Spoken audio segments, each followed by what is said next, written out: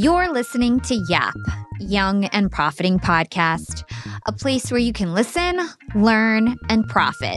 Welcome to the show. I'm your host, Hala Taha, and on Young and Profiting Podcast, we investigate a new topic each week and interview some of the brightest minds in the world. My goal is to turn their wisdom into actionable advice that you can use in your everyday life, no matter your age, profession, or industry. There's no fluff on this podcast, and that's on purpose. I'm here to uncover value from my guests by doing the proper research and asking the right questions. If you're new to the show, we've chatted with the likes of ex-FBI agents, real estate moguls, self-made billionaires, CEOs, and best-selling authors. Our subject matter ranges from enhancing productivity, how to gain influence, the art of entrepreneurship, and more. If you're smart and like to continually improve yourself, hit the subscribe button because you'll love it here at Young and Profiting Podcast. Hey, Young and Profiters. If you haven't heard, we've got a new text community powered by Slick Text. What does that mean? Well, it means that you can literally text me now and give me your feedback on the show. How awesome is that? Plus, you can get exclusive Yap content and discounts. So check that link out in the show notes or text YAP, Y-A-P, to 28046. That's YAP to 28046 to join our new text community. This week on Yap, we're chatting with the youngest best-selling business author in American history, Alex Banayan. Alex is the author of the book The Third Door, The Wild Quest to Uncover How the World's Most Successful People Launched Their Careers. The book chronicles his 7-year quest to interview the world's most successful people, including Bill Gates, Lady Gaga, Larry King, Quincy Jones, and many more. Alex has been awarded Forbes 30 Under 30 and Business Insider's Most Powerful People Under 30. He's been featured on Fortune, CNBC, Business Week, The Washington Post, and so much more. When he was just 18 years old, Alex found himself asking a question that all of us face at one point or another. What do I want to do with my life? Searching for the answer would ultimately lead Alex to interview the world's most successful people about how they took their first steps to uncover their secrets to success. In this episode, Alex shares stories and advice from the likes of Maya Angelou, Pitbull, and Steven Spielberg. He talks about his journey and what he learned about himself along the way, and gives tips about persistence and the secret to finding the third door. So if you're feeling stuck in your career or like you can't quite figure out how to break into the industry you want, then keep on listening. Hey, Alex, welcome to Young and Profiting Podcast. Thank you very much. I'm excited to be with you. Likewise, it is such a pleasure to have you on the show. You are the definition of someone who is young and profiting. You are known to be one of the youngest best-selling authors ever. You are also one of the world's youngest venture capital executives, which landed you the Forbes 30 Under 30. You are also Business Insider's Most Powerful People Under 30, and you are truly paving the way for young entrepreneurs. And before we get into your book, Third Door, I want to take you back to a very pivotal moment in your life. You were in college, from my understanding, just a month into college as a pre-med, when you realized it wasn't the path that you wanted to take. So what was going through your mind at that point, and why did you make that decision? I was lying on my dorm room bed, staring up at the ceiling, going through the what do I want to do with my life crisis. And for anyone who's ever felt that, it's this all-consuming thought where it follows you in bed, in the shower, when you're riding your bike, it sort of haunts you. And to understand why I was going through it, you have to understand I'm the son of Persian Jewish immigrants, which pretty much means I came out of the womb, my mom cradled me in her arms, and then stamped MD on my behind and sent me on my way. And you might think I'm kidding, but I literally wore scrubs to school for Halloween and thought I was cool. That was my childhood growing up. And in high school, I checked all the boxes, studied for the SATs, took all the biology classes, went to pre-med summer camp. So by the time I got to college, I'm the pre-med of pre-meds. But, as you mentioned, that's how I found myself on that dorm room bed, looking at this towering stack of biology books, feeling like it was sucking the life out of me. And at first, I assumed, I'm probably just being lazy. That's what everyone tells people, especially if they're young and they're not feeling good, you're being lazy. But eventually I began to wonder, maybe I'm not on my path. Maybe I'm on a path that somebody else has placed me on, and I'm just rolling down. So now, not only did I not know what I wanted to do with my life, I had no idea how the people who I looked up to, how they did it. How did Bill Gates, when he was also in college, how did he sell his first piece of software out of his dorm room when nobody knew his name? How did Spielberg, when again he was around the same age, become the youngest major studio director in Hollywood history without any experience. These are things they don't teach you in school. So I just assumed there had to be a book with the answers. So I started going to the library and ripping through business books and biographies and self-help books, assuming there had to be a book, not at a particular age in life, but really a stage. When you have a big dream, when you have a big goal, no one's taking you seriously, no one's taking your calls, how do you find a way to break through? And eventually, I was left empty-handed. And that's when my naive 18-year-old thinking kicked in. I thought, well, if no one's written the book I'm dreaming of reading, why not write it myself? And, I thought I'd just call Bill Gates, interview him, interview everybody else, and I thought I would be done in a few months. That, I thought, would be the easy part. The hard part, I figured, was getting the money to fund this journey. I was buried in student loan debt. I was all out of bar mitzvah cash. So there had to be a way to make some quick money. So 2 nights before final exams, I'm in the library doing what everyone does in the library right before finals. I'm on Facebook. And I'm on Facebook and I see somebody offering free tickets to The Price is Right. And I'm sure you know the game show. It's the longest running game show in American history. And I was going to school in Los Angeles, not too far from where the show filmed. And my first thought was, what if I go on the show and win some money to fund this book? Not my brightest moment. Plus, the show was filming the next day. I had finals in 2 days. It was a bad idea. And I told myself it was a dumb idea and to not think about it. I don't know if you've ever had one of those moments where an idea, no matter how crazy it is, it keeps clawing itself back into your mind. So that night, I decided to do the logical thing and pull an all-nighter to study. But I didn't study for finals. I studied how to hack The Price is Right. And I went on the show the next day and did this ridiculous strategy and ended up winning the whole showcase showdown, winning a sailboat, selling that sailboat, and that's how I funded the book. And that's how the journey got started. Wow. So I know this story because I did research on you. So you sold the boat for like $16,000. Now you were able to embark on this journey, which was pretty expensive because you basically planned to fly around America and interview your idols and do whatever it took. But how did your parents react? Because did you pause school or did you drop out of school 100%? Like what was that? It happened in stages. And I think whenever you're on the precipice on taking a big change in life, it can feel daunting that it has to be this one big giant leap. Oh, you just got to quit your job and never look back. The reality is, and especially when I've studied success over the past 10 years, every single person who achieved their dream normally didn't take some reckless leap. They took one courageous step after another. So, for me personally, it started sort of small. First, it was just deciding over summer vacation I wouldn't take pre-med classes over this summer. Instead, I'd work on the book. And then the next year, it was switching from being a pre-med to going to a business major. Which, by the way, these weren't small things. This was like my identity. My parents came from Iran as refugees with the single hope that, I would have a secure, safe life, unlike they did. And then from there, the next year after that, the book started getting a little bit of momentum and I was so close to getting that interview with Bill Gates and that publishing deal that I took a semester off from school and I went from there. So in hindsight, it's really easy to say, oh, I just dropped out of school. But the reality is it's one terrifying step after another. I love that you showcase that because I was reading your stuff and it was really positioned, or I assumed that it was like cold turkey, but that's a great lesson to know. Even with like starting a side hustle, you don't need to quit your full-time job right away. It's okay to kind of ease your way into something, see if it's actually going to take off, see if you get momentum, see if you like it before just cutting the cord. Absolutely. One of the most surprising things I learned in my research on Bill Gates leading up to my interview with him was that he didn't drop out of school the way, the media makes it sound.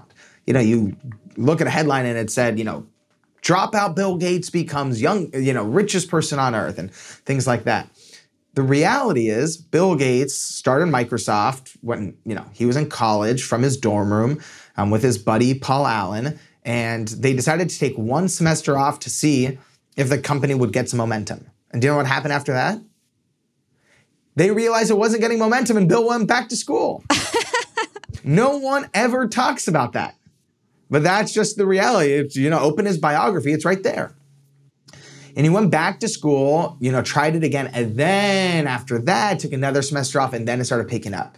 And I think our society in particular our generation, we grew up with tweets and now with TikToks, and it's so easy to compress years and years of someone's journey into 60 seconds. But the reality is, especially when you're studying success, it's a lot more gray.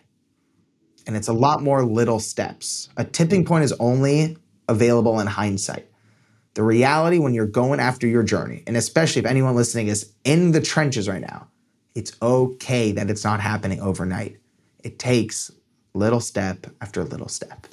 It's so true. It's such a great point. So we were talking offline and you were asking me how long I've done Young and Profiting podcast. So it's been about 4 years, but it was a 10-year journey. And when I started the podcast, I had big guests from the gate because I had this really inspiring story. I almost had a show on MTV. I was like, on Hot 97. And so people believed in me, and it was kind of easy to get guests off the bat. And I was punching above my weight from the start. That's great. That's nice. But with you, I don't know what that feels like. Yeah, I want to know what it was like for you, because you were 18 years old and from my understanding, no track record in media. How did you get in touch? You interviewed Tim Ferriss, eventually Bill Gates, Steven Spielberg, these huge names. So what was your strategy like overall? And then I'd love to do like a rapid fire and get some of your crazy wild stories. Well, it was a lot more Forrest Gump than Albert Einstein when it came to my strategy. The reality is, to my surprise, Bill Gates normally doesn't do interviews with 18-year-old college students. So my simple idea turned out to be a lot harder than I thought. And the book ended up taking 7 years. 7 years of, hard work and sweat. But eventually it happened. It took 2 years to get the interview with Bill Gates. It took 3 years to track down Lady Gaga, and every single one was different. So you're saying every single one was different. Well, tell us the story. I'd love to hear, for example, how you got in touch with Lady Gaga. You brought Lady Gaga up. So let's start with her. Lady Gaga, again, that was one of the final interviews of the book. It's one of the final chapters because it just took so long. And with all these people on it, you worked in, radio in particular, every one of these people have multiple gateholders. There's the manager, there's the agent, there's the manager's manager's manager, there's the assist, there's like 15 people who all claim they are the decision maker. So you can get lost in those worlds. But thing with Lady Gaga in particular, it just so happened I, met someone named Matt Nicholson who worked with Lady Gaga and helped her on, her digital projects. So he brought me in through that door. And what I learned is that, and I actually learned this from studying Steven Spielberg, that every single story, without exception, whether it's Warren Buffett in finance, Maya Angelou in poetry, every single one of these people always had that inside person, an inside man, inside woman, someone inside of the organization that they were trying to get into, who believed in them. And you actually brought it up earlier, who believed in them as a person before the idea had any feet, believed in them and was willing to open that door and bring them in. So with Steven Spielberg, it was a man named Chuck Silvers who helped Spielberg get his first contract. With Warren Buffett, it was an investor named Benjamin Graham. But when you read a magazine or you turn on CNBC, those things aren't talked about, but that's the reality of how the world actually works. Yeah. So basically you went and found the inside man, the person that could hook you up with the person you actually wanted to meet and you would get in their good graces. So how can we go about finding an inside man? Do you have any tips for that? Yeah. My favorite, I just referenced the Spielberg story. To me, the Spielberg story is the best case study of how the inside man, inside woman actually works. And the reason I love this story is most people don't know is that the way it started is when Steven Spielberg was, 17, 18 years old, he applied to film school and he didn't get in. And then he applied a second year to USC Film School and he still didn't get in. And that's where most people would normally stop their journey and think they're not cut out for it. But Spielberg decided to take his education into his own hands. So he signs up for a community college in Los Angeles so he can sort of be around the industry. And he goes to Universal Studios Hollywood, the theme park. And for those of you who have been at the theme park, there's a ride called the tram ride that takes you on the back lot of the studio where you can see where the movies are made. So Spielberg goes on this little tour bus and about halfway through jumps off the tour bus, hides in the bathroom, and waits for the bus to keep driving. And Spielberg walks around the lot on his own. And about an hour in, he bumps into this older man named Chuck Silvers. And Chuck Silver sees this like pimply faced kid and says, what the hell are you doing here? And Spielberg told him the truth. He said, look, I'm so sorry. I jumped off the bus. I always dreamed of being a director. And they end up talking for about an hour. And Chuck Silvers was the head of the Universal Television Library, the head of all the archives. And at the end of the hour, he says, Steven, how would you like to come back onto the lot? And Steven goes, that would be a dream. So Chuck Silvers writes him a 3-day pass. And Spielberg comes back the first day, he comes back the second day, he comes back the third day. And on the fourth day, he shows up again wearing a suit, carrying a briefcase, and just walks to the security gate, waves his hand in the air and goes, hey, Scotty. And the guard just waves back and Spielberg walks right through. And he does this for months. He's sneaking onto sound stages, going into editing booths, asking directors and producers out to lunch. And he's essentially creating his own film school from scratch. But what happens after a few months is Chuck Silvers slowly becomes Spielberg's mentor. And Chuck Silvers gives him one of the best pieces of advice a mentor can give someone. He said, listen, Steven, stop schmoozing on the lot every day. Go create something of value. Go create a short film of quality and don't come back onto the lot until you have it ready to go. So Spielberg took that hard piece of advice to heart and he went and spent months filming and editing a short film called Amblin. And he went back to Chuck Silvers and showed it to him. And it was so good that at the end, a single teardrop came down Chuck Silvers' face. And Chuck Silvers picked up the phone immediately and called the vice president of Universal Television, Sid Sheinberg, and said, Sid, I have something you got to see. And Sid said, listen, there's a lot of things people tell me I got to see. And Chuck Silvers said, no, if you don't watch this tonight, someone else will. And the vice president said, you think it's that damn important? And then Chuck Silvers says, yes, it's that damn important. And sure enough, the vice president watched it that night. Spielberg the next morning got a call from the vice president's office saying he needed to be on the lot immediately. Spielberg rushes over, and on the table is a contract making the youngest major studio director in Hollywood history. And the reason that story is so powerful to me is, yes, of course, Spielberg was tremendously talented. If he wasn't talented, this never would have worked. However, I think we can both agree there must have been at least a handful of other talented directors in Hollywood at the time who didn't get that contract. And when you look at what made Spielberg different than everyone else, is that on top of the talent was his ability to find this inside person, his ability to have the courage to jump off the bus, talk to Chuck Silvers, tell him the truth about his aspirations, not being manipulative, but tell him the truth, and actually follow his mentor's advice and actually do the hard work. But if it wasn't for Chuck Silvers, Spielberg never would have got that pass to come back on the lot. He never would have gotten that good advice. And most importantly, there never would have been someone to get the vice president to pay attention. And in everyone's career, whether you're launching a podcast, writing a book, starting a business, trying to get a promotion, it's always that inside person who believes in you, who uses their social capital to kick the door open to help you get in. Let's hold that thought and take a quick break with our sponsors. Young and Profiters, they may call me the podcast princess, but I'm also the LinkedIn queen. I've been a LinkedIn influencer for 6 years now, and I teach one of the most popular courses about LinkedIn. And I love to teach sales on LinkedIn because when it comes to B2B sales, LinkedIn has got that on lock. LinkedIn is where all the decision makers are hanging out. There are 180 million senior level decision makers on LinkedIn and 10 million C-suite decision makers. These people are on LinkedIn and they're in the mode to buy. They're using LinkedIn for their buying journey, to research vendors or sales reps that they might work with, to look up how to solve their problems, to learn from industry thought leaders. They are in the mode to buy, whereas on other platforms, they're in the mode to be entertained. You want to get them in the right mindset. You want to cut through the noise with LinkedIn ads. In fact, 79% of B2B marketers rate LinkedIn as their top channel for paid media.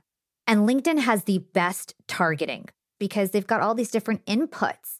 People are putting their resume basically up on there. And so there's so many keywords that they can use to target the right decision makers so they can hear about how you solve their problems.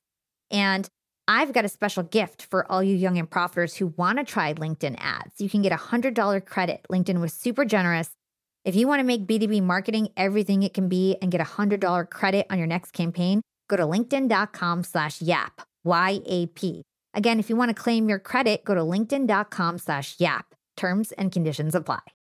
Young and Profiters. Yap Media is growing so fast. I have 10 open roles just this month. In the past, it would take me so long to find hires. I have to go on all these different job sites. I have to create my own skills assessments. That's why I let Indeed do a lot of this heavy lifting for me. Indeed is the powerful hiring platform where I can attract, interview, and hire all in one place. Indeed has things like skills assessments, where when we have specific roles, we can find an assessment that matches that role and we can make sure they have the skills that we need. Then I can focus on culture fit. I can make sure they're scrappy enough and are obsessed with excellence and do all the things that we need to do for them to fit in at Yap.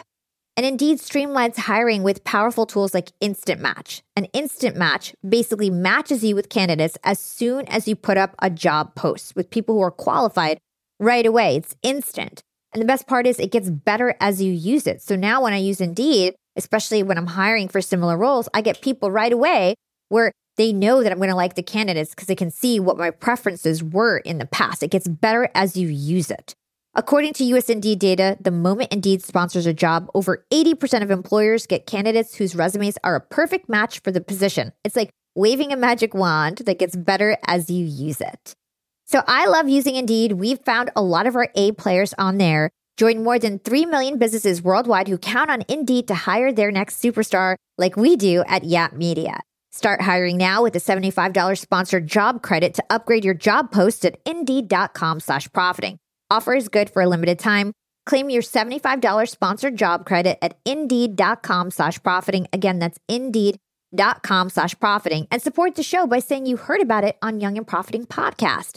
Again, it's Indeed.com/profiting to get your $75 credit.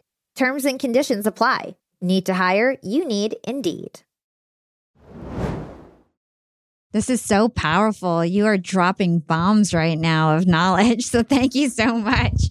So I want to get into a couple of your kooky stories. And I think Tim Ferriss and Larry King, I think, would be two great ones. So tell us about how you met you Tim definitely Ferriss. Need two of the kookier ones. With Tim Ferriss, again, you have to understand, I'm at the time 18, 19 years old.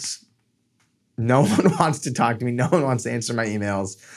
So with Tim Ferriss, what ended up happening was, because at the time, Tim was one of the youngest best-selling authors in American history. So I felt if there's someone who had to have some kind of insights for me, it had to be him. So I ended up, one of the things that I would do in the beginning of the journey is I had a little note card that I printed out in my dorm room. And it just had a list of all the people I wanted to interview. And because I didn't have any real connections, what I would do is just whenever I would literally, whether it was on my college campus or anywhere I would go, whenever I would tell someone about the book, I would show them the card. And you would be surprised if you show it to 10 people, 1 out of 10, they won't know a person on the thing, but they'll have an idea for you. And they'll say, Spielberg's actually going to be speaking at, I saw in the LA Times, he's going to be speaking at this event. Or, I heard Buffett has this thing. I actually have a friend who met Buffett, So I would carry this card with me wherever I would go. And one of the people I met in the first year of working on the book was a man named Cesar Bocanegra. And he worked for a nonprofit called DonorsChoose.org. And I showed him this card and he goes, oh my God, my boss actually went to high school with Tim Ferriss. So by the way, all these things are so random. You don't think you're ever going to find someone who went to high school. It's so random, but you just sort of got to keep putting yourself out there. So he goes, let me ask my boss. And sure enough, I never heard back. Cesar said he would talk to his boss, but I never heard back. So I decided to just take matters into my own hands. And I just started emailing Tim Ferriss's assistant asking for this interview. And I emailed 1 time, 2 times, 5 times, 10 times. No response. And I'm thinking, okay, maybe it's a lost cause. And right as I'm about to give up, I'm checking my inbox and I see sort of like a newsletter spam. And it's for an app that I used on my phone called Evernote, a note-taking app. And it said, the Evernote conference in San Francisco this summer featuring best-selling author Tim Ferriss as keynote speaker. And I'm like, oh my God, this is my dream. All I have to do is go to this conference. I used the money from the Price is Right. I think it was like $50 to register. And I was like, oh my God, this is my dream. And I bought my first ever plane ticket by myself. And I go up to San Francisco. And what I did, though, is because I knew Tim was involved with DonorsChoose.org, that company where, assess our work, the nonprofit, I took a Donors Choose gift card in my back pocket, just in case. And I also, for some reason, decided to print all 10 emails I had sent Tim's assistant, put in my back pocket too. I don't know why. I needed some kind of safety blanket. So I think this is a genius plan. It's a conference for an app. There's no way, anyone else is there to talk to Tim Ferriss. This is my dream. So I get there, I show up to San Francisco, I'm 19 years old, and I step into this conference hall.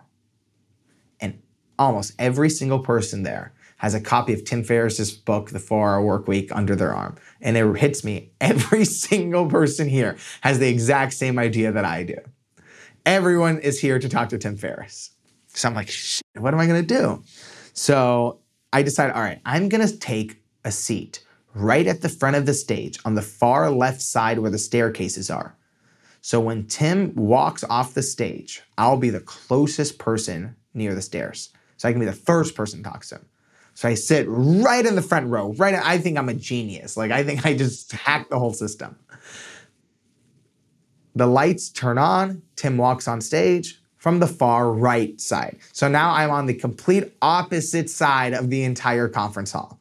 So I'm panicking now and thinking, I can't believe I came all the way here. I'm gonna lose this opportunity. I don't know what to do. And I sort of look around and I see there's a VIP bathroom on the far right side of the room. So during Tim's speech, I just sort of sneak out of my chair and run to the bathroom. And there was a bouncer guarding it, but I just sort of begged if I could go inside. And he just let me go use the bathroom. And I ended up crouching in the bathroom stall for about 30 minutes with my ear pressed again. By the way, I'm not proud of this story. I do not recommend anyone do this, but this is just what happened. I ended up crouching in the bathroom for about 30 minutes, the smell of urine stinging my nostrils. And my ears pressed against the wall, and I'm waiting to hear the sound. And sure enough, I hear the applause. And as soon as I hear the applause, I jump out of the bathroom, and sure enough, Tim Ferriss is standing about 5 feet in front of me, all by himself. And I don't know if you can relate to this, but when I am in those moments, when it lines up so perfectly like that, it's actually when I get the most nervous. And I even have a name for that feeling. I call it the flinch. It's that feeling when your throat tightens up, your mouth is wired shut, your feet turn to stone. And I just awkwardly stood in front of Tim Ferriss in front of a bathroom, staring at him. And almost to break myself out of the grip of the flinch, I just reached into my back pocket, handed him that Donors Choose gift card, and I said, "This is for you." And he looks and he goes, "Oh, great. I know the founder of Donors Choose. I went to high school with him." And I'm like, "Oh, you don't say." And he's like, "How do you know Donors Choose?" I'm like, "Well, I'm actually working on a book right now." And he's like, "Oh, cool. What's your book about?" I'm like, "Well, I'm interviewing some of the world's most successful people. For business, I'm trying to interview Bill Gates. I'm trying to interview Lady Gaga. I'm trying to interview Jane Goodall. I'm trying to interview you." And he's like, "Haha, very funny." And I said, "No, I'm serious." And then I reached into my other pocket and gave him the 10 printed out emails. So he just looks at me, he's laughing, and he's like, "Let me look through these, but I'll get back to you in the next couple of days." And he was really nice. A couple of weeks go by, silence. So I email the assistant again, no response. Again and again. I ended up emailing his office over 32 times. And again, I do not recommend this, but I ended up emailing him 32 times until out of nowhere, I got an email saying, "Sure, Tim is available and he can talk in 2 days." And we did the interview, and the interview was amazing. And I learned a lot from the interview, particularly about how to properly cold email people, how to properly reach out to people. But one of the lessons that I missed in that moment was I thought the reason this whole journey worked to get to Tim was because I was so persistent. What I found out years later when I actually met Tim properly and got to know him, as a person, was he told me the truth about what actually happened behind the scenes, which is Tim was so annoyed and angry at me. He called his mutual friend, the person at Donors Choose, and said, "What the f*** is this kid's problem?" And thank God, the person from Donors Choose says, "Look, I know Alex is rough around the edges, but his heart's in the right place, and I think he's really trying to help his generation. I think this is a good idea." And that's why Tim said yes. That's so interesting. It's so funny because we're always taught, be persistent, be persistent. But when you're on the other side and you're a busy person, it can get quite annoying if somebody, won't let up when you're busy or not interested and you've already clearly said, no, I'm busy or I can't do it. So he did teach you about persistence versus hassle. So do you want to kind of break that down for us? I will say a big takeaway is that I always thought persistence was about knocking on one door 100 times.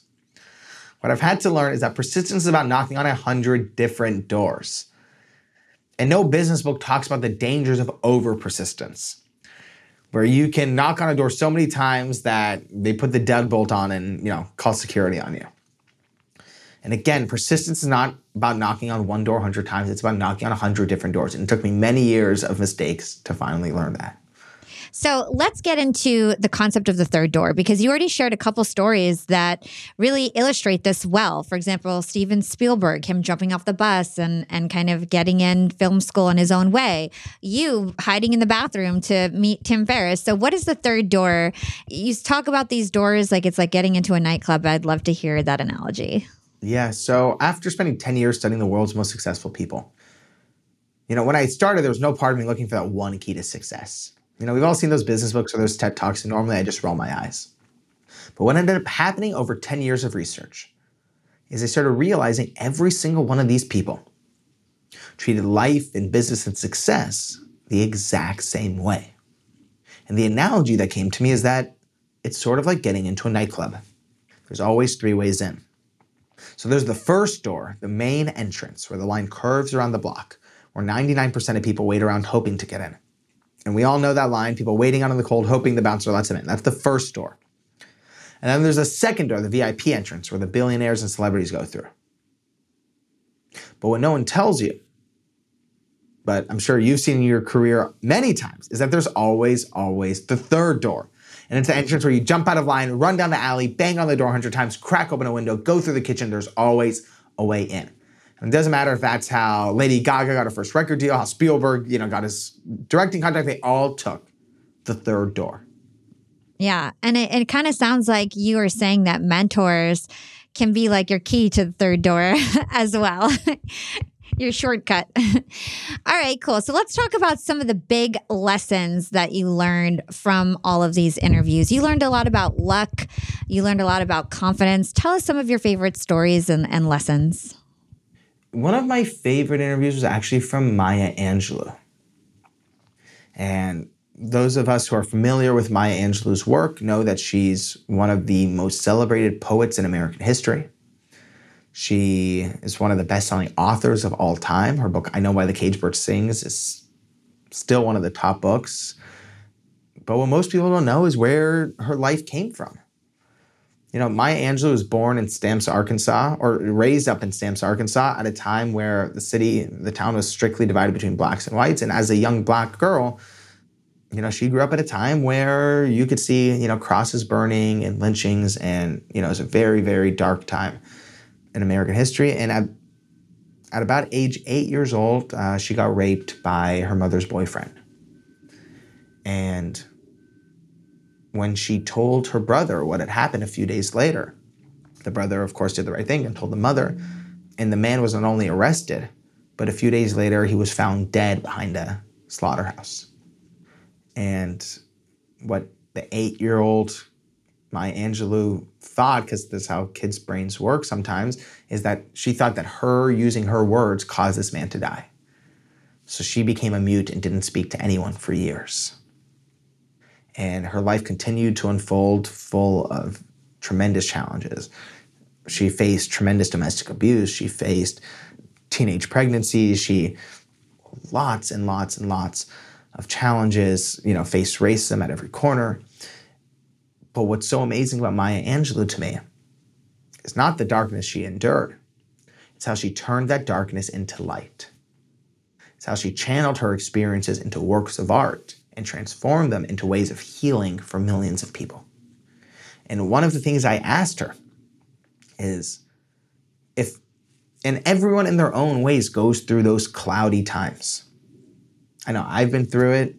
My dad got diagnosed with pancreatic cancer and passed a year later. I've had people I love go through, bouts of abuse and have to get out. And I was asking her almost selfishly, when you're stuck in the storm, when you're stuck with the clouds, what do you do? And she said, I want you to write. And she has a beautiful way of talking. She goes, young man, I want you to write this down on your notepad right now. And I said, yeah, of course.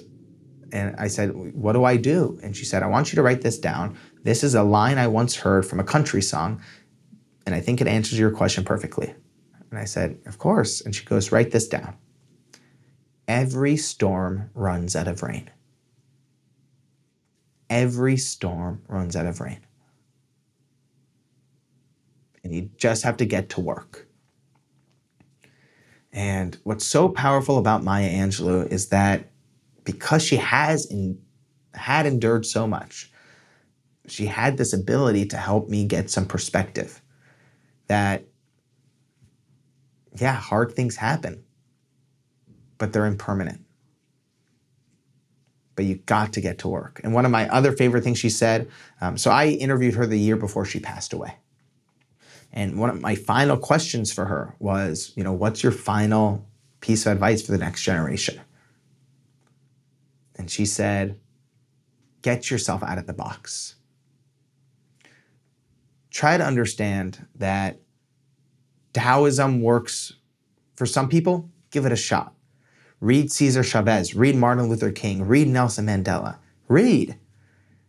Not everything will work for you, but try it out and see what does work. There's all this wisdom out in the world. And if we stay holed up in our little boxes, we'll never see all of the wisdom and all the riches the world has to offer. And then she said this beautiful final line. She said, life is short no matter how long you live. Get to work. That's so beautiful. You must feel so crazy that you've interviewed so many of these powerful people. Like that's all, you've got a pretty impressive track record in terms of who you interviewed. I'm very lucky.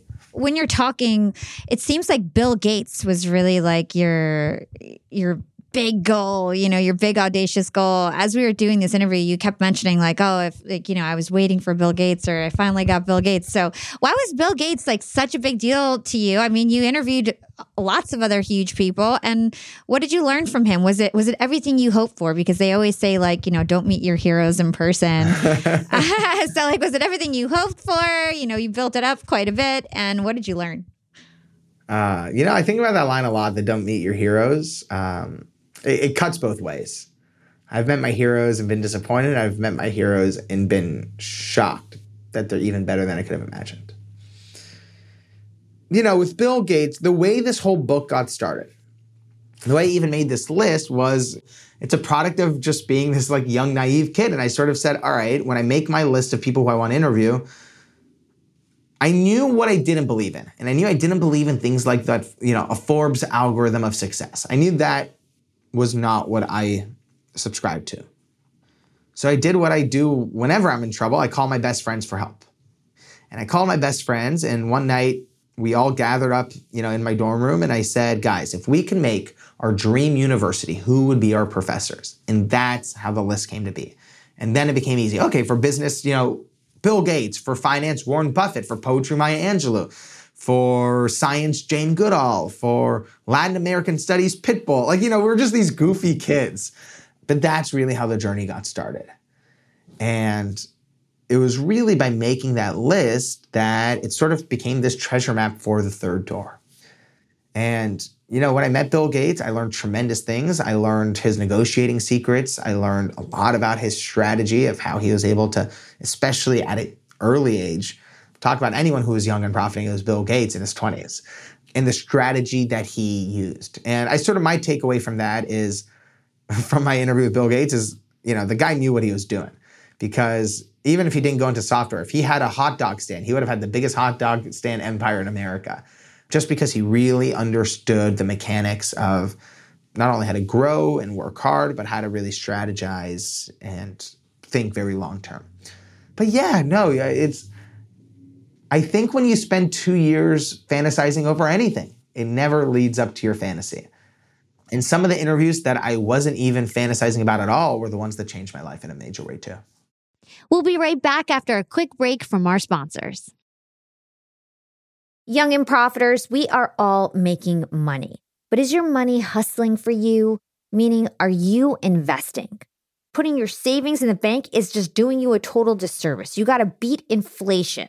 I've been investing heavily for years. I've got an E-Trade account. I've got a Robinhood account. And it used to be such a pain to manage all of my accounts. I'd hop from platform to platform. I'd always forget my Fidelity password, and then I have to reset my password. I knew that needed to change because I need to keep track of all my stuff. Everything got better once I started using Yahoo Finance, the sponsor of today's episode. You can securely link up all of your investment accounts in Yahoo Finance for one unified view of your wealth. They've got stock analyst ratings. They have independent research. I can customize charts and choose what metrics I want to display for all my stocks so I can make the best decisions. I can even dig into financial statements and balance sheets of the companies that I'm curious about. Whether you're a seasoned investor or looking for that extra guidance, Yahoo Finance gives you all the tools and data you need in one place. For comprehensive financial news and analysis, visit the brand behind every great investor, yahoofinance.com, the #1 financial destination, yahoofinance.com. That's yahoofinance.com. Hey, Yap Fam, starting my LinkedIn Secrets Masterclass was one of the best things I've ever done for my business. I didn't have to waste time figuring out all the nuts and bolts of setting up a website that had everything I needed, like a way to buy my course, subscription offerings, chat functionality, and so on, because it was super easy with Shopify. Shopify is the global commerce platform that helps you sell at every stage of your business. Whether you're selling your first product, finally taking your side hustle full-time, or making $500,000 from your masterclass like me. And it doesn't matter if you're selling digital products or vegan cosmetics. Shopify helps you sell everywhere, from their all-in-one e-commerce platform to their in-person POS system. Shopify's got you covered as you scale. Stop those online window shoppers in their tracks and turn them into loyal customers with the internet's best converting checkout. I'm talking 36% better on average compared to other options out there. Shopify powers 10% of all e-commerce in the US, from huge shoe brands like Allbirds to vegan cosmetic brands like Thrive Cosmetics. Actually, back on episode 253, I interviewed the CEO and founder of Thrive Cosmetics, Carissa Bodnar, and she told me about how she set up her store with Shopify and it was so plug and play. Her store exploded right away. Even for a makeup artist type girl with no coding skills, it was easy for her to open up a shop and start her dream job as an entrepreneur. That was nearly a decade ago.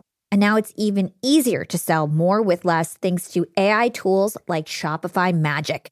And you never have to worry about figuring it out on your own. Shopify's award-winning help is there to support your success every step of the way. So you can focus on the important stuff, the stuff you like to do. Because businesses that grow with Shopify. Sign up for a $1 per month trial period at shopify.com/profiting, and that's all lowercase. If you want to start that side hustle you've always dreamed of, if you want to start that business you can't stop thinking about, if you have a great idea, what are you waiting for? Start your store on Shopify. Go to shopify.com/profiting now to grow your business no matter what stage you're in. Again, that's shopify.com/profiting. Shopify.com/profiting for a $1 per month trial period. Again, that's shopify.com/profiting. So I would love to kind of talk about some of the stories that really resonated with me that I think my listeners will like. So Pitbull, he told you to always stay an intern. Can you talk to us about that one? Oh, I love that. He talked about someone who, of course I was very excited, but who just blew me away with their authenticity and their wisdom was Pitbull. Again, it sort of doesn't match the persona at times. You watch a concert or a music video of him and it's, popping bottles on a private jet. But you sit down with him and the guy is he's just sharp. He's so wise, so sharp. And his backstory isn't talked about much. What most people don't know about Pitbull is that he was born literally with cocaine in his blood. His mom was high when he was born. And what people also don't know is that Pitbull went to literally 8 different high schools over the course of 3 years because they had to move around so often. And people do know a little that he was a drug dealer in high school. And what's so funny about the interview with Pitbull, this is not in the book, but I think you'll appreciate this. Pitbull's PR person said, no talking about drug dealing. I was like, great, no problem. You have my word. I will not ask a single question. And he's like, great. And I'm very like in integrity in moments like that. You know, if they're granting me that access, I'm very grateful. But for reasons I may never understand, about halfway through the interview, it was going so well that Pitbull just started opening up on his own and talking about all of the struggles he went through as a kid. And in hindsight, I think I know why. He was trying to explain to me how his life was this constantly, almost like a video game, trying to get to the next level. In high school, he was trying to survive and just make it out alive from the drug world. And then he was trying to just barely make it into the music world. Then he was trying to make money in the music world. Then he was trying to be the biggest musician out of Miami. Then he wanted to be the biggest musician in the world. And his life was like this video game, constantly leveling up. And he was telling me story after story after story. And at the end, he finally sat back in his chair when he was done telling me about all the different levels that he's worked on in his life. And he just sort of sat back. We were sitting on a balcony in Miami overlooking the sunset. And there was just a silence. And it was at the point in my journey where I was starting to become a better interviewer, and I learned to sometimes just let the silence sit. And I didn't say anything. And the silence just lasted for about a minute. And then he started just talking on his own. And he said, you know, a few weeks ago, I was with Carlos Slim Jr., who, you know, as you know, is one of the richest people on earth, the richest person in Mexico. And he goes, you know, I was with Carlos Slim, and I told him, you know, I want to be your intern. I'll get donuts for you. I'll get coffee. I just want to sit around and shadow you and see how you operate. And at first you hear something like that and you think he must be exaggerating or, you know, joking, but I looked in his eyes and I said, this is probably the most serious thing he said the whole interview. And I was looking at him and I was realizing, here's a person who can perform at Madison Square Garden. And he's talking about how he genuinely has a deep desire to be an intern for someone else at this stage in his life. And Pitbull kept explaining, he goes, look, I can walk around a music label like a king. But at night, what people don't know is I'm walking around the offices of Apple and Google taking notes.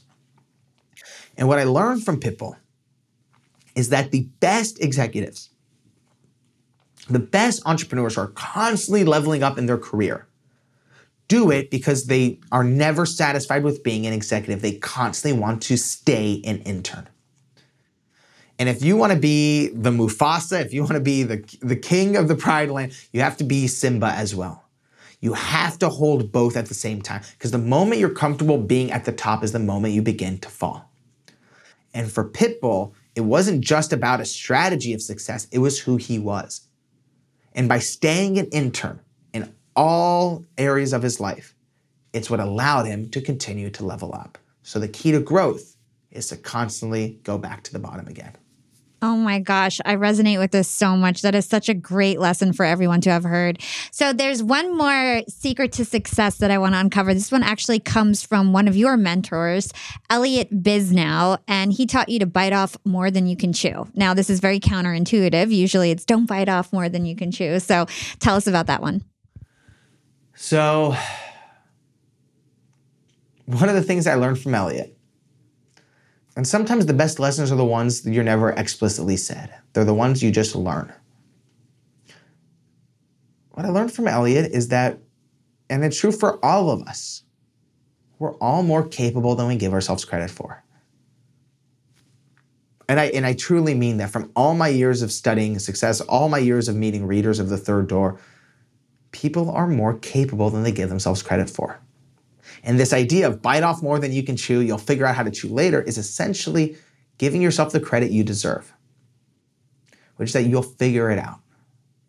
You might not have the ability now, but you can grow, you can learn, you can try for new things. And by the way, he didn't say bite off more than you can chew, it's so easy and fun. No, he said you'll figure it out later. And the reality is it's hard, it's painful, it's uncomfortable, you want to cry. But what's interesting, and this is a big thing I want to share with everyone, is that in the world of fitness, I think, if we polled 10 random people on a street and said, hey, if you can only lift 50 pounds on the bench press and you wanted to lift 150 pounds by the end of the year, how would you do it?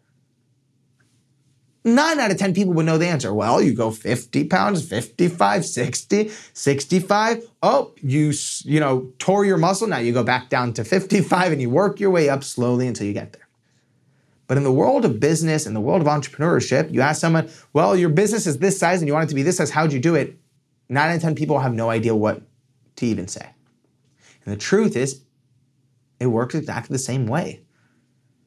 All these skills that we need in entrepreneurship, whether it's sales, strategy, pitching, storytelling, business development, are all learnable. Except when you go to the gym, it's much more obvious what to do. In entrepreneurship, it can be a bit more tricky. But the truth is, it's all learnable. You can learn to be a better storyteller. You can learn to be better at sales. You can learn to be a better marketer. Now, what people think is they either got it or they don't got it. And they try it, they don't have it the first time, and they give up. But what Elliot's advice was, bite off more than you can chew. He's like, all the other things you'll figure out on your own. And I think that's one of the best pieces of advice I've gotten. So let's stick on this concept of mentorship. You are a mentor. I know you do some mentorship groups and things like that. You have a couple mentors. I think Cal Fussman is another one of your mentors. So how do you go about finding and selecting a mentor? Yeah, I didn't do much selecting. I was very much like a beggar, taking whatever I could get. I think the thing about mentorship is, the reality is I wanted hundreds of people to be my mentors. When I was 19, I wanted Tim Ferriss to take me under his wing and spend every day teaching. People have different constraints in their life. Tim's really busy. He's got a lot going on. He already does a lot to give out all of his knowledge out to the world. The reason it worked with Elliot Bisnow is because at the time, no one really knew him. With Cal Fussman, essentially the same thing. No one had heard of him outside of, the writing world. And I'll share a piece of advice someone once gave me. And his name is Will McDonough. And at the time I met him, he was a vice president at Goldman Sachs. And I asked Will essentially, what makes a mentor want to spend time with a mentee? And he said from his experience, it's one of 3 reasons. Number 1, the mentor sees a part of themselves in the mentee.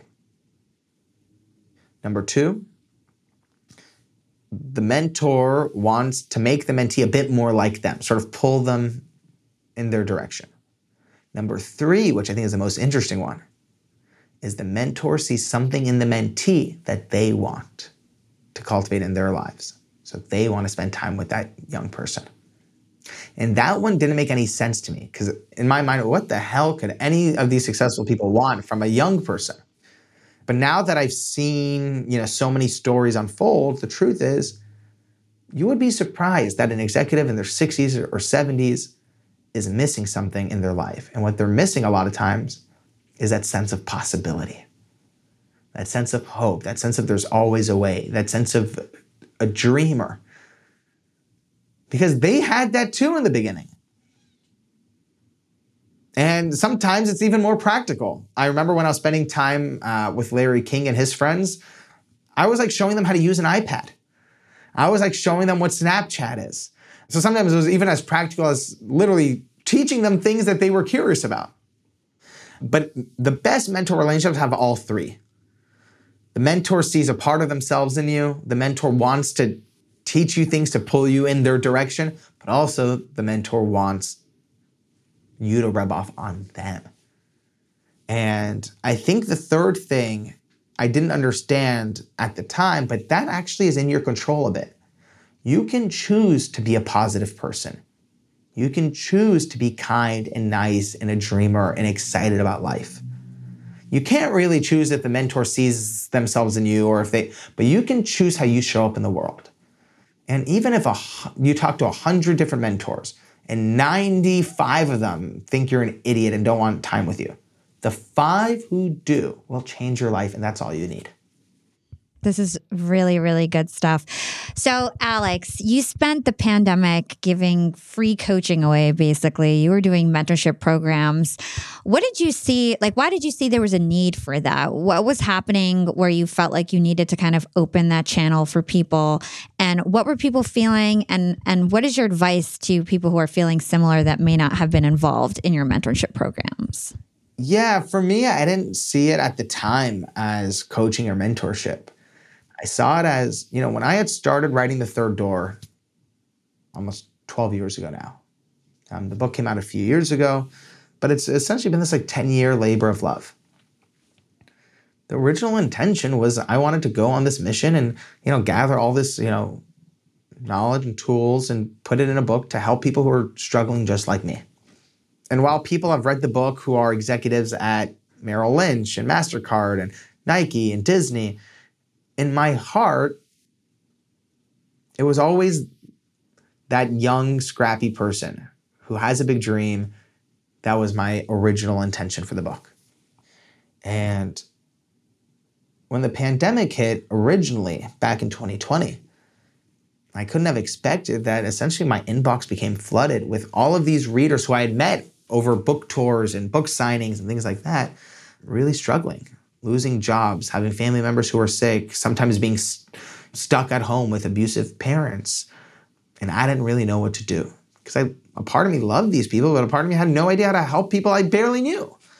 And thankfully, a mentor of mine by the name of Cal Fussman said, why don't you just, meet with people publicly 1 hour a day on Zoom and just answer their questions about what they're dealing with? And I said, that is such a stupid idea. That does not scale. That doesn't, who would even want that? I thought that was the worst idea. I said, do you know what would be a good idea? Why don't I just take some time and write everything I've learned over the years into a second book and then share it with them then? And Cal said, well, it took you 7 years to write your first book. I don't think your second book will get there in time. He's like, why don't you just meet people where they are? So I decided to just, I just posted on Twitter and on Instagram and I said, look, 1 hour a day, I'll be here in this Zoom room sharing the lessons I learned over this 10 years of research. Whoever wants to come, by all means, come, no pressure. And, it was a pandemic, people were losing their jobs. I said, this is completely free. There's no course, there's nothing. It's just, I'm here to help how I can, if I can. And what ended up happening was a miracle. People from all over the world came together. We had people from Nigeria and India and Japan and, single mothers from Colorado and college students from Florida. There was a person in Nebraska on their tractor zooming in. There's all these different people. And what's amazing is the people who showed up were the people who were betting on themselves. And a lot of times it was people who couldn't afford, a fancy course from a self-help author. It was people who needed help but wanted to help themselves. And it was a big honor for me to hold that space with them. And what was supposed to be just for a couple of weeks, we ended up doing it for over 1.5 years. And while I ended it after 1.5 years so I could focus on my next book and my next projects, I'm still in contact with them. I'm still on the phone with them. They're just these remarkable people. And I love them dearly, and they helped me more than I could have possibly helped them. Yeah, it's that two-way mentee-mentor relationship that you were talking about just earlier. So what is your best pieces of advice as we wrap up the interview to everybody out there who may be struggling still? It's 2 years after COVID. A lot of people have found their feet. A lot of people are going through a crisis where they have no idea what they want to do with their careers and they're quitting their jobs. It's a great resignation, as you are definitely familiar with. So what's your advice to people who feel stuck, they might want to quit their job or they just quit their job and they have no idea what to do next? I have different tools that if people want a practical answer. One thing I have is a thing called the 30-day clarity challenge. So if that's something you can just type that into Google with my name and it'll pop up. I'll put it in the show notes. Awesome. Amazing. Yeah, you're much more advanced than I am at this. But if I had to share a final thought, know that success and failure are not opposites. I think I personally can get so caught up in, oh, am I succeeding or am I failing? Am I succeeding or am I failing? But the biggest thing I've learned from 12 years of studying success is that success and failure are not opposites. They're different sides of the same coin. They're both a result of the same thing. They're both a result of trying. So the opposite of success isn't failure. The opposite of success is not trying. And if I have one wish for everyone listening, it's that you unattach yourself from success and you unattach yourself from failure and instead commit yourself to trying and growing, because that's what will change your life forever. Awesome. So we're going to close out the interview with a couple questions that I ask all my guests, and then we do a couple fun things at the end of the year with them. The first one is, what is one piece of actionable advice that our listeners can do today to become more profiting tomorrow? Look yourself in the mirror every morning and say, I love you. Ooh. And what is your secret to profiting in life? Know exactly what you're trying to do and why you're trying to do it. Because if you're chasing a salary or if you're chasing a certain amount of money in your bank account, I'm going to tell you a secret. When you get to that, the goalpost is going to keep moving. So if you're not very clear about what you want and why you want it, you're in for a life of chasing shit that does not satisfy you. And where can our listeners learn more about you and everything that you do? The Third Door is available wherever people like to buy books. So whether it's Amazon or Barnes & Noble, or if you like audio, it's on Audible and I narrate the audiobook. And if you end up, getting the book because of this podcast, let me know on, Instagram or Twitter. It's just at Alex Banayan. Amazing. So I'll stick your link for your book in the show notes.